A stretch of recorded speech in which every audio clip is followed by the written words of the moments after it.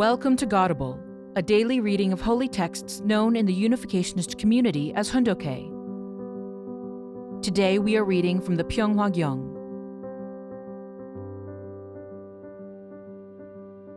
Pyeonghwa Gyeong, Book 8, The Reunification of Korea and World Peace. 1. Korea in the World. June 7, 1975. Yoido Plaza, Seoul, Korea. World Rally for Korean Freedom. Honorable and beloved brethren, and world members of the Unification Church from 60 countries, this May 16th Square is a historical place. I thank you from the bottom of my heart for attending the World Rally for Korean Freedom to begin a new history at this historic plaza today. The significance of the World Rally for Korean Freedom. Today, June 7th, 1975, is the day of a new historical declaration, both for me and for God. Already, at this very plaza, you have sent up a great roar, shaking heaven and earth, denouncing Kim Il-sung for taking advantage of the situation in Indochina and trying to invade the South.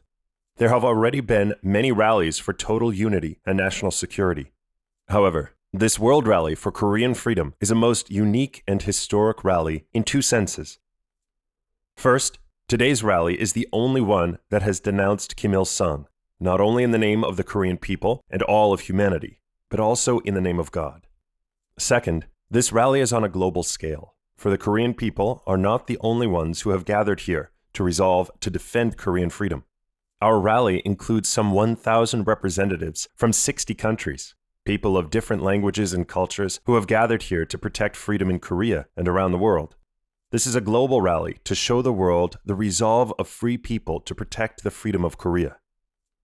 The domestic purpose of this rally is to encourage unity among our people in the face of the national crisis brought about by the fall of Vietnam and Cambodia to communism.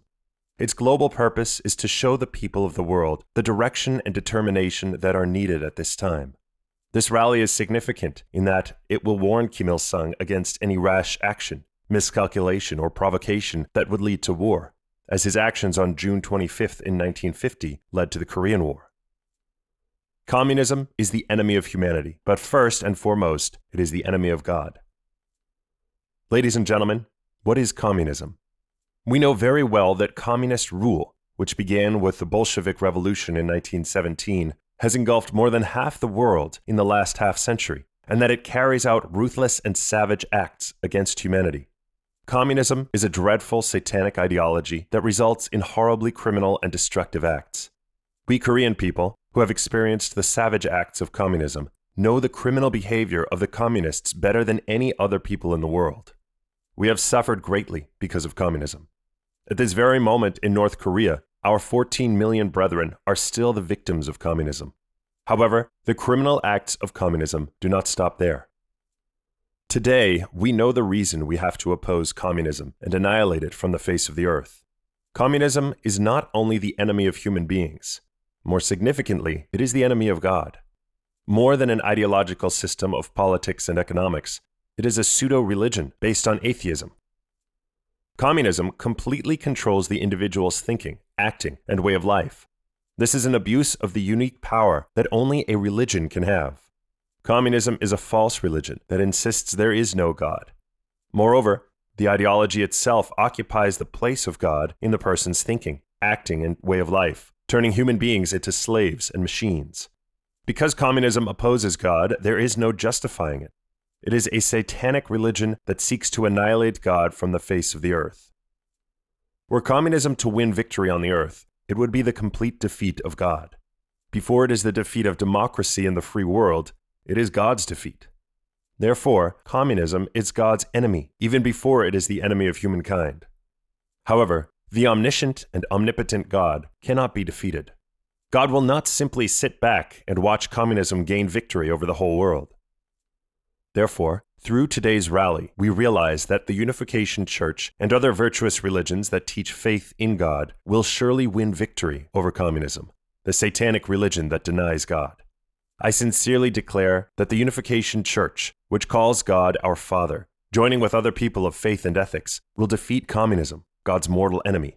Therefore, we must realize that all religious people, especially Unification Church members, are God's warriors, called to the front line to win victory over communism. They are the vanguard and flag bearers in the battle between God and Satan. God's fight to overthrow communism. We can never defeat communism if we depend upon weapons. This is because no weapons, not even an atomic bomb, can destroy stubborn human belief. Rather, it is through faith and its teaching that we can defeat falsehood. The force that will win victory over communism, the false ideology, is a spiritual belief and its teachings of a higher dimension. Today, we must increase our national power. We must equip our armed forces and fortify our lines of defense. However, what is more important is to be armed with truth. That is to say, we need to arm our spirits with faith and its teachings. We must arm our understanding with the truth that there is a God, and we must arm our spirits with faith and the resolution to fight at the cost of our lives to fulfill God's will. We can win victory over the communists' false faith and ideology only through true faith and true teachings. The completely false ideology will only fall before the true teaching, which clearly shows that God actually exists. When we bring the light of truth to shine upon communism, its real identity will appear and its false foundation will shatter. This is the ultimate task for Unification Church members and all religious people. This is the way to win victory over communism and root it out completely. Today, two ideologies are facing each other. One claims there is a God, and the other claims there is no God. One world is centered on material, and the other world is centered on spirit. The world that believes there is a God is on God's side, and the world that believes there is no God is on Satan's side. When these two worlds clash, the outcome will prove the existence of God. Therefore, the fight to defeat communism is the fight for God. Now, these two world powers are opposing each other here in Korea. Korea is the final battlefield of these two opposing global ideologies. Protecting Korean freedom is not only for the sake of Korea, it is for the sake of the whole free world. It is for the defense of eternal freedom and for God's final victory. This is the reason all freedom-loving people of the world need to rise up and defend Korean freedom. The people of the free world say the problem of Korean freedom is Korea's affair. But Korea's problem directly affects the free world's existence. The free world's security is a function of the security of God. Therefore, in the Korean War, God sent soldiers from 16 countries who shed their precious blood to protect freedom in Korea. If North Korea invades the South again, passionate young people from 60 different countries will defend this country to the last, at the cost of their lives. Tune in tomorrow for the conclusion of this speech on Korea in the World. Thank you for listening to today's episode of Godable. Godable is brought to you by the National Victory Fund and support from listeners like you. To donate, visit godable.org. Thank you.